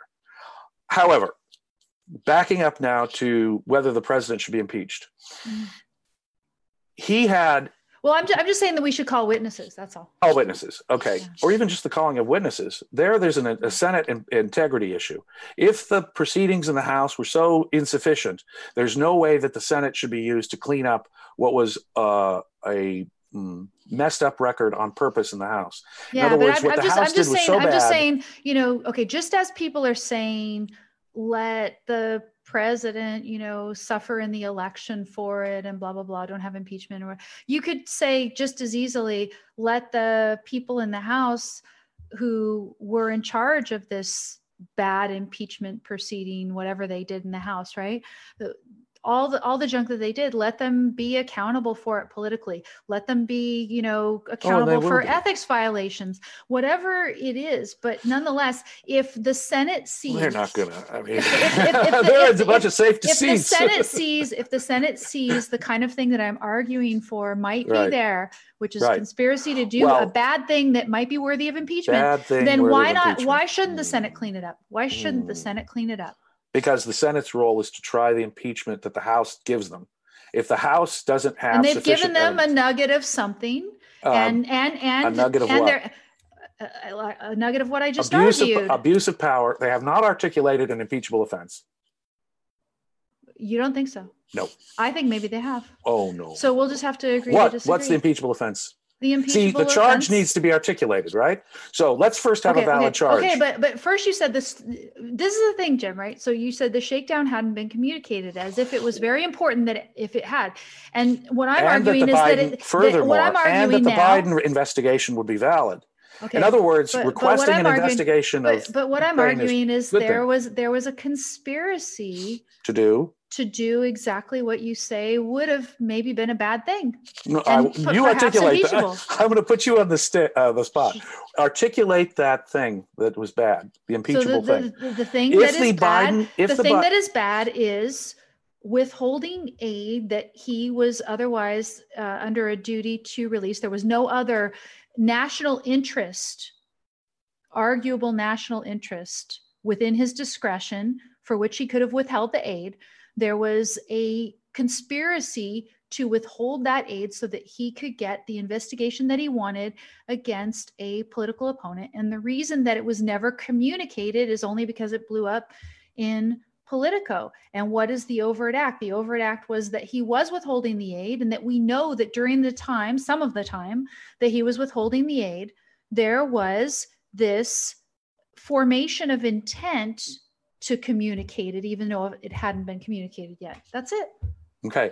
So what if I were to say the Biden investigation was a perfectly valid thing to put a quid pro quo on? In other words, for just legal public interest reasons, the president could say, I'm not going to deliver the aid until you do the investigation of the Bidens. That there was a good motive for that, or at least an innocent motive for that. I don't think in the case of your political opponents that should be something. Does a political opponent get immunity? In other words, let's say Biden hadn't been running for president. Let's say Biden hadn't been running for president. Imagine you're president. Imagine you're president. And you can just use the purse strings that you have with regard to foreign aid to get all of these different foreign governments to investigate all your political opponents one way or the other. Because probably anybody who is going to be your political opponent is going to have some connection with foreign governments. I agree that an investigation of that was purely political, of just a political opponent, would be morally wrong, if not criminally wrong. Mm-hmm. And impeachable. But do we know that from these facts, because of the Biden situation being stinking to high heaven right at the outset, there's a valid reason to investigate the Bidens, a non-political reason to investigate the Bidens, an innocent reason for Trump to request it, and an innocent reason for him to even make it a quid pro quo. Okay. So then what I'm saying is, let's call the witnesses. And that would have to include stuff about the Bidens, the underlying case then too. That's right. Let's do it. So and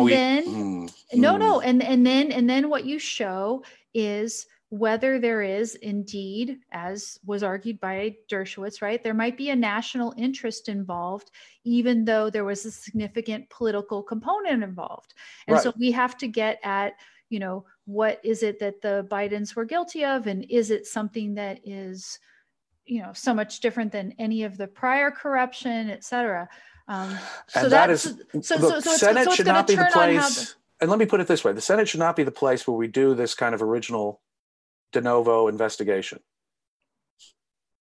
The Senate should not be the place where we start a whole... I'm going to disagree though too, because we have...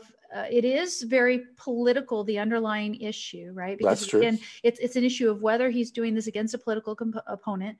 It happens to be that the House was run by Democrats, so that they would not be eager to follow the whole trail all the way to the end, to the corruption of the Bidens. Because you and I have been disagreeing this whole, which I think is a healthy thing, right? Because here we are, we're two objectivist lawyers, and I'm sitting here coming up with arguments to disagree. Yesterday I was deferring, and today here I am. Sorry. So, and I promise I only came up with it as we were sitting here talking. Right. I did not plan to play gotcha here, but I thought, what about this conspiracy analogy? This is how my brain works. Mm-hmm. So, but no, this is good, healthy that we have disagreement here. But the Democrats would not be eager to follow it all the way to the end, which is where we've gotten now in our discussion, which is what is the underlying thing that the Bidens were involved in. But is this something that the president should be using, this quid pro quo withholding of aid in order to expose, right? That's the question. Now, I know you're following me quickly, but I just wanted to get the rest of that statement out so that people could follow what I'm saying. Yeah. So what I'm saying is that because the House is run by Democrats, you can't necessarily expect them to follow this all the way to the end, because the end question would be, how bad are the Bidens really? Right? I'm not sure that's the question. Well, no. Well, because that's what you're saying. Okay, no. Again, no. Okay, wait. Was there a valid reason to ask for the investigation? Yes. That's all we need. I don't care. I don't care anything else about what was the evidence Trump had. Right. And that's all that matters, right? Okay. But what I'm saying. So in other words, I actually have a Democrat argument for not calling the Bidens. It is irrelevant what else we learn about the Bidens for this case. Senator Graham makes a really good point. The Bidens should be investigated, but the impeachment trial is not the correct forum for doing that. The only thing relevant in the impeachment trial about the Bidens is what the president knew at the time. Anything else that we learn in addition is really irrelevant to the reasonableness or the legality of the president's request. So then the question is, but this is also true of Bolton, isn't it? Okay. But so you're going to say, no, my argument about they shouldn't have called them in the House or whatever, or they wouldn't have called them in the House, so they should call them in the Senate, that it doesn't matter. It's irrelevant. Okay. So then this, because again, not quite, but here we go. So, no, but I mean, we're both working this out, and to be honest, listen. I'll tell you my frame of mind here. Okay, I have avoided this whole impeachment thing. I haven't talked about it. No. I just no. Well, and you've had it on in the background forever, so I'm thinking and digesting. So I'm sorry. My overall approach to this, should the Senate clean up the House? Should the Senate clean up what the House did, the mess that they made? My approach is that we have a system of checks and balances, that there is a role for the Senate to play in a checks and balances sort of a way. And for instance, the Senate has refined and framed the issues and kind of, asked better questions, say, than maybe some people in the House were. And so there might be a reason to call new witnesses in the House, given that the questions have been framed. And so why not, again, I don't see a reason against calling witnesses, as long as they don't do what some people in the YouTube chat were talking about a little while ago. They said, why don't we have 500 witnesses and then wrap up the trial on November 1st. Right. No, politically, we don't want this, right? But politically, yeah. I mean, if you were to ask me, what do I want? Politically, I'd love there to be a trial and drag out all this evidence and let the whole world know everything there is to know and expose all of it. Okay. If what we get is an exposure of all this evidence and finding out more and more information, I want the information. The question is it appropriate in an impeachment proceeding to do the investigation of the Bidens? There is information that the House could have and should have collected on the Bidens that is relevant. They don't regard it as relevant. They think it's a conspiracy theory. It's been debunked, even though no one's ever investigated it. I don't know who debunked it, but in their minds, the Biden thing's been debunked, and they dismissed it out of hand. It's inherently corrupt to ask anything of the Bidens. That's a very partisan, one-sided position. They could have asked about what was known, the facts on the table at the time. Right. That's relevant. Right. And the same with Bolton. Until we have a clear charge, one, what is he conspiring to do? Two, was that... I told you what I think he's conspiring to do. I think I formulated that pretty decently anyway. Well, you did formulate if it was a purely political thing. In other words, if he was just asking for any political opponent of foreign governments, I'm saying even if that would be invalid. But if there's this evidence that we have on the Bidens, I don't care what the political situation is. The situation of evidence with respect to Joe Biden and his son is such that regardless of whether he was... I don't know if there was enough yet to know. And that's the thing. That's what we want to know. We want to know what was the state of evidence of what they were guilty. Is there a reason, a good faith reason to ask for a little investigation? Normally, when we do criminal investigations, we keep quiet, right? We don't let anyone know unless there's an outcome. And most of the time, people get investigated for crimes they never learn about it. What Trump does, he's the chief law enforcement officer, he could, for example, talk to Attorney General Barr. Barr, could you do an investigation of this? Let's not tell anyone, but let's see where it goes. So long as he has a good faith, reasonable basis to do that, he's the chief law enforcement officer. If he's also the chief diplomat. Did he do that here? Were people investigating the Bidens here? No. The thing Interesting. is that Interesting. he said, and again, right, and again, and you know why, right? You know why? Because I mean, you know, again, we have to look, no, but we'd have to look into the different details, and right. But there is less accountability for our government in all kinds of contexts when they are asking foreign governments to do the dirty work for them. Well, you see, I'm going to do it again. One, we have specific evidence with the Bidens. If you were just to ask about a political opponent, that would be wrong without reason. Here there was reason. But you're talking about secret investigation, which I understand.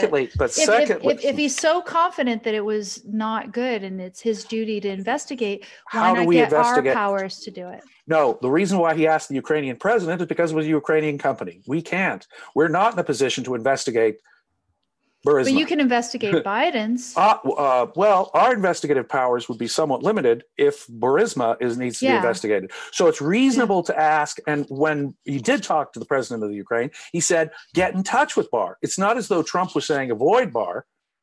But since the corruption happened in the Ukraine, doesn't it make sense for the Ukrainian government to investigate it? Maybe they can investigate it in a way we simply cannot. Yeah. I mean, so the unique situation, there's two facts here that are important. One, we have specific evidence about the Bidens, which doesn't make this just investigate all. For example, we didn't have any investigation of Sanders or Elizabeth Warren or any of the others because there wasn't any reason. Well, I think at the time Biden was the leading candidate, but go on. That may be, but we also have evidence that Giuliani was asking about it long before Biden announced his president. Well, Giuliani is probably, looking at all the but if we have memos written by Giuliani well before Biden announced his candidacy, which we seem to have, then it doesn't really even seem to be related. What do you mean we seem to have?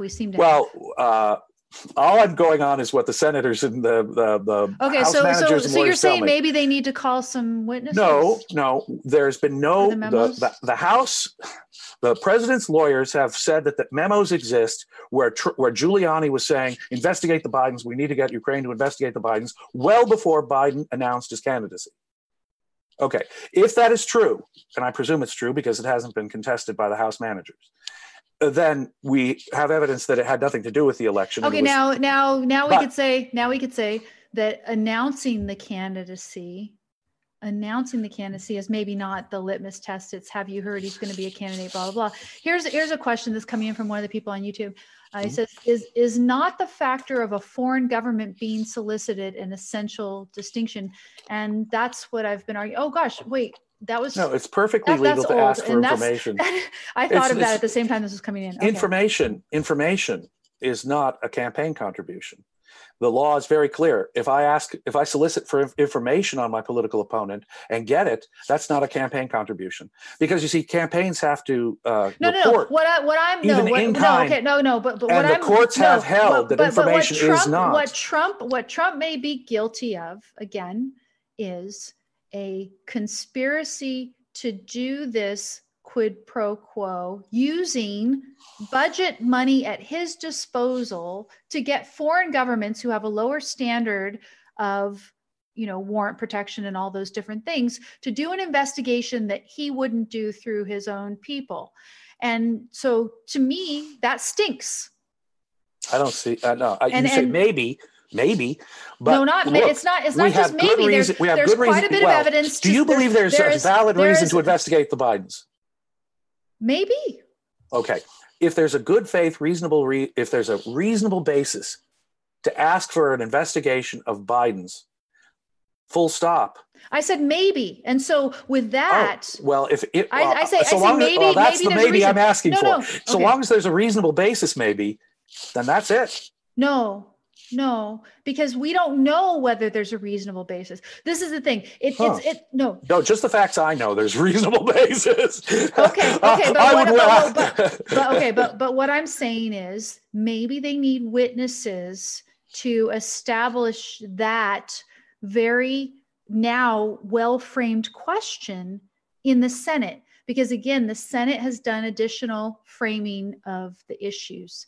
And so I don't think that it is bad for the Senate to call witnesses in order to clean up whatever horrible job the House Not did. if there's because nothing you can't expect. I mean, again, okay.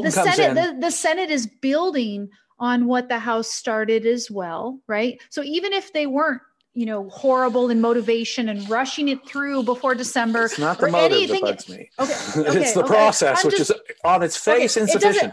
Whatever. In other words, if this is a criminal case, James. Whatever, James. This is subject to a motion to dismiss, in my view. Whatever, James. Whatever. Right. All I'm saying is that the Senate is building on whatever crappy stuff the House did. You can say it's as bad as you want, but then you've got a refinement of the issues and things in the Senate. And I do not think, especially in light of the fact that, the thing about Bolton came out and the fact that the Senate is doing additional framing of the issue, that it would be bad for the Senate to call witnesses and look at whether the president could have been said to be acting, I would say primarily in public interest. Ooh, primarily? Right?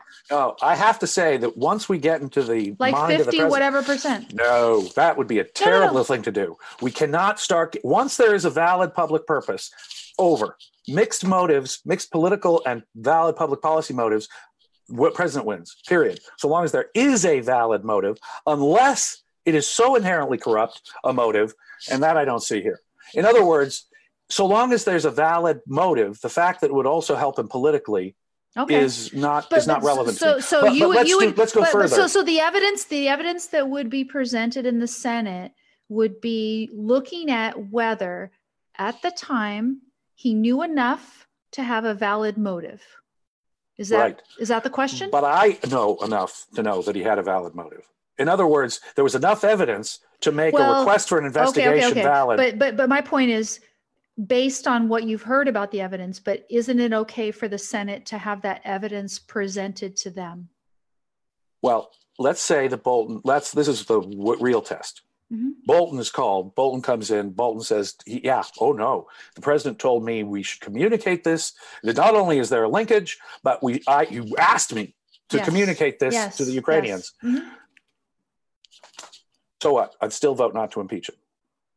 Because there was a valid reason to investigate the Bidens. But what I'm saying is, make the quid pro quo. But they could also ask Bolton, what did he know about the Bidens, and was it a valid investigation anyway? Ask him that question. I suppose you could ask him just that question, but we already basically know the answer. Okay, no, but I'm saying maybe there is evidence relevant to the answer to that question that should be heard before the Senate. Why not? No matter what Bolton says, I'm voting no. This is what I'm saying, is that nothing Bolton says would change my opinion. I'm not. I would. In other words, I would want to know. Let me put it this way: if the Bidens are validly if the president could validly request the corruption of the Bidens to be investigated in the country where it happened, which I think is true, and if it is valid for the president to even condition that. We don't know how long he would have conditioned it, if that would have been a violation of law to do that. But can the president ask for, in other words, we have a corrupt country, Ukraine. It's steeped in corruption. We want some good faith beginning to know that corruption is over in the Ukraine, or you're not going to keep getting our help. Right? Well, so the president says one of the things I want. So one obviously of the things there's corruption here too, right? Completely, right? Completely. And they're not giving us aid. And then the question is is it just my corruption versus your corruption? No, well, wait a minute here. If there's a reason to investigate the Bidens, and the president says you guys are corrupt, and the way to convince me that you're no longer corrupt is to investigate the Bidens. Okay. Give me, because now it comes down to whether or not he had a valid reason in the national interest to investigate the Bidens. That's which the he plainly issue, does. right? Which already we know he plainly does. So stop. That's the issue, right? We agree that's the issue? Okay. Right. So then tell me what it is that you know where you think it's already, the answer is yes, and the Senate doesn't need to investigate. What are the things that you know, and how do you know them? There was a reasonable basis to investigate the Bidens for corruption.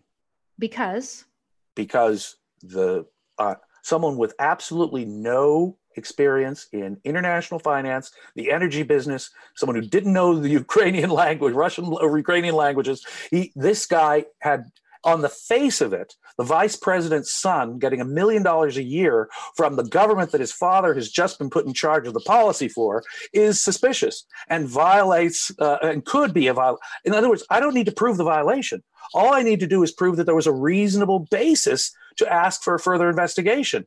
That's the way the government works. That's the way the cops work. That's the way DAs and prosecutors and U.S. attorneys work. They get a whiff of something, a suspicion, and then they investigate, see if they can develop probable cause or further proof beyond a reasonable doubt. Okay, as a magistrate, as a criminal investigator, which is what the president is, would it be valid for him to ask the Ukrainian government to investigate corruption that happened in that country that involved Biden and his son? The facts that we have on the ground that Biden's son, shortly after the vice president was put in charge of United States policy for the Ukraine, was given a $1 million a year job by a corrupt Ukrainian energy company, a job that he basically did nothing for except attend a couple of board meetings. Yeah, on the face of it, that creates a valid basis for the president to, one, request the investigation, right, privately, which is all he did, is to privately ask. He wasn't smearing the Bidens. He was asking for information. He was asking for he wasn't privately asking if he was. It was a classified conversation. Okay, but what I'm saying is he's asking with the weight of money that he has discretion over releasing or not behind him. So it's not really private. It's not private. Any request he made would be that. So is anything that he requests therefore a shakedown? For in other words, if he said, and by the way, I want give the aid and then request. Well, but he never said I was give the aid and then request. Well, but he was reviewing give the aid and then request. But he was reviewing the aid in his mind. Let's say he even conditioned the aid on the investigation. What's wrong with that? That's the thing that gets a little weird, right? Well, no, so long as it's a valid investigation. See, we can put quid pro quos on that aid, can't we? We do it all the time.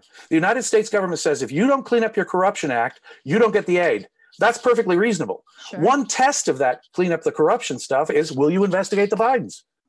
Let's say the president never did condition it on the investigation, which is just... Well, he would have. I think he would have. He would have.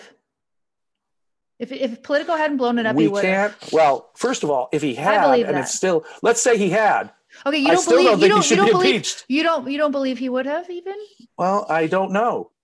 Okay, well, I believe based on the things that I've heard that he would have, and I think that Bolton testifying. Well, okay, so then I still wouldn't be an impeachment vote or removal vote. Okay, but let's let the Senate vote about it. Let's respect. Of course, the Senate will vote on it, but Senator Jim. Right, but let's let the Senate get the evidence too. Yeah, but on the substance of the matter, Senator Jim isn't going to vote for witnesses so they can engage in a fishing expedition. The Senate is not. It's not fishing, though. I don't think. I think that there's plenty that they could get from Bolton. As I say, let's assume that Bolton gives them everything they want. Let's assume that it's as bad as it could possibly be for the president on Bolton. That Bolton says yes. Then they're making a war. But then they're. In other words, it's irrelevant. That's you. That's right. you. That's you. Well, and I think it's a matter of law. I think they should make a more informed vote. Well, in other words, it's not a matter of law because again, you and I have agreed. You and I have agreed that abuse of power is something beyond just something criminal. Abuse of power is a bad charge. The whole thing should be rejected just for the way it's charged by the House. As Senator Jim, if I was a United States Senator, I would not need evidence because on the face of it, this should be rejected to protect American history. The precedent created here, the precedent would be deadly damaging to presidents will get more impeached and it would have destroyed the entire impeachment process and turned it into a routine partisan exercise if this gets... You don't think there could be bright lines created? I think we've destroyed a bright line already in what the House has done. And if the Senate doesn't reject what the House has done outright, then what we've done is we've opened the gates. The House has opened the gate already. They've already created a bad precedent that we're going to have to live with. For the Senate to validate that in any way is only going to make matters worse. And presidents will be impeached. I think you and I are going to have to agree to disagree. And here we are. We've been on for almost 2 hours, right? Total, we've been on for almost 2 hours, even since the time that we had the glitches. Yikes. But I think hopefully, we got to wrap this up. Hopefully, this is instructive for people. People say, does this have anything to do with impeachment? We have just had two lawyers, two objectivists arguing about this impeachment issue, and we're at a bit of loggerheads, but it's good. At least we've narrowed the issue down. Yeah. And hopefully somewhere in here. Well, let me put it this way: I really people. wish that the House had done a better job. Sure. And I wish the House had done a better job as well. But I'm saying that it is natural to expect the Senate to be able to do a better job looking at what the House did. Everybody needs an editor, for example. Let me put it this way. There should be something that they would find that would make a difference. So long as what they would find wouldn't make a difference to me, I'm not voting for it. Well, just to you, but I'm saying that what they could find would make a difference to senators. And I think legitimately could make a difference to senators. Because I don't think it would be legitimate.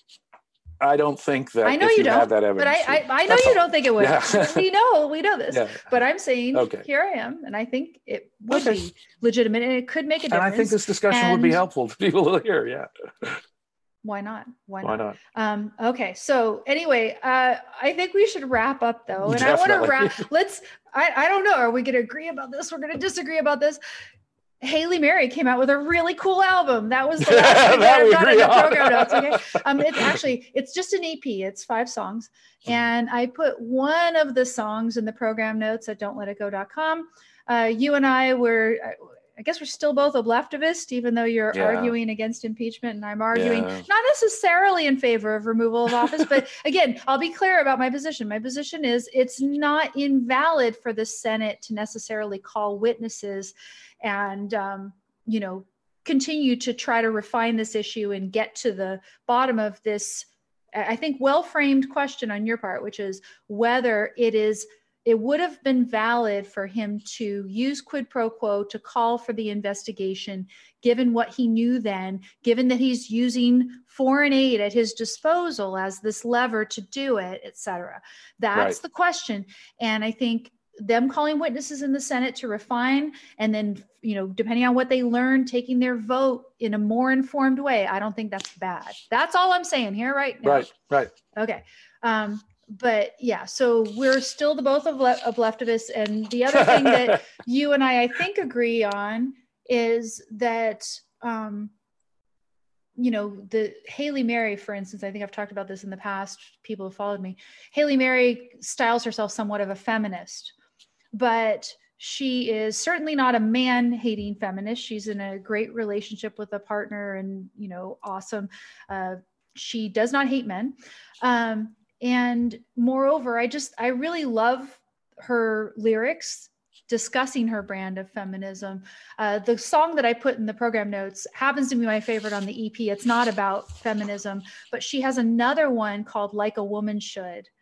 And what she's imagining is that she is a woman from the past, and what that woman would say about how she just wishes she could live in the future and just walk on the street like a woman should, being herself and not worrying. And that anyway, so Like a Woman Should is a great song. But this song, Brat, I really love. And go check out the lyrics, because in the lyrics, she's talking about, everybody says that nothing is more, that having nothing will change your life. So it's kind of a jab against the extreme draconian or kind of deprivatory idea of minimalism, right? Right. Nothing is more, it's going to change your life. And she says, well, but what if I'm a brat and I want more? And it's I love it. It's catchy and it's fun. It sounds like it's from the 80s. So I'm sorry, I'm older or whatever. 80s were awesome, I thought. 80s were awesome. and so that the music will sound a bit nostalgic to you, but no, it's released just now from Haley Mary, and the lyrics are just brilliant. And so go check them out. She has the lyrics right next to it in YouTube. You can look at that and enjoy, hopefully. Right. I don't know. Have you listened to any of it? I listened to some of it. Yeah, no, I like what I hear. Yeah, you posted a couple of things, and I checked it out. I checked the ones out you posted.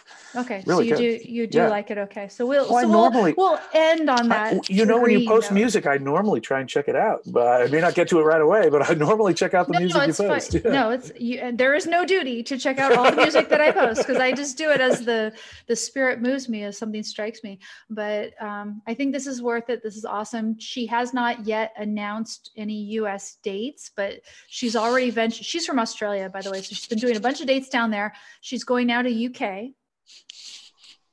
Hopefully she'll come here as well. To come back, all she has to do is pass over North America and make a quick little stop, or 2 or 3.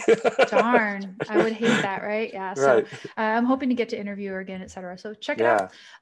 Jim, thank you. So are we going to make this a thing? Are you still going to talk to me now that I've sit here and debate and disagree with you on impeachment and oh gosh? I don't know, Amy. I may have to excommunicate you with extreme prejudice. From what? No, we're going to make it From regular. Of course I don't mind. Club, right? Yeah, of course not. Of course we're still friends. Yeah, let's make it Fridays. Midday Friday. Why not? So Fridays, 2 p.m. We'll do it again next week. Yeah, please. Thank you. I love it. And I promise, I was not trying to ambush you with these things on impeachment today. After yesterday, I was going, okay, he's making all these good points. It's just, you know how a lawyer's mind works. We come up with our analogies at the darndest times. But anyway, so thank you. Thank you. And we'll talk next week. And everybody, thanks for tuning in. Go to my blog, don'tletitgo.com. Go to creatingchrist.com for Jim.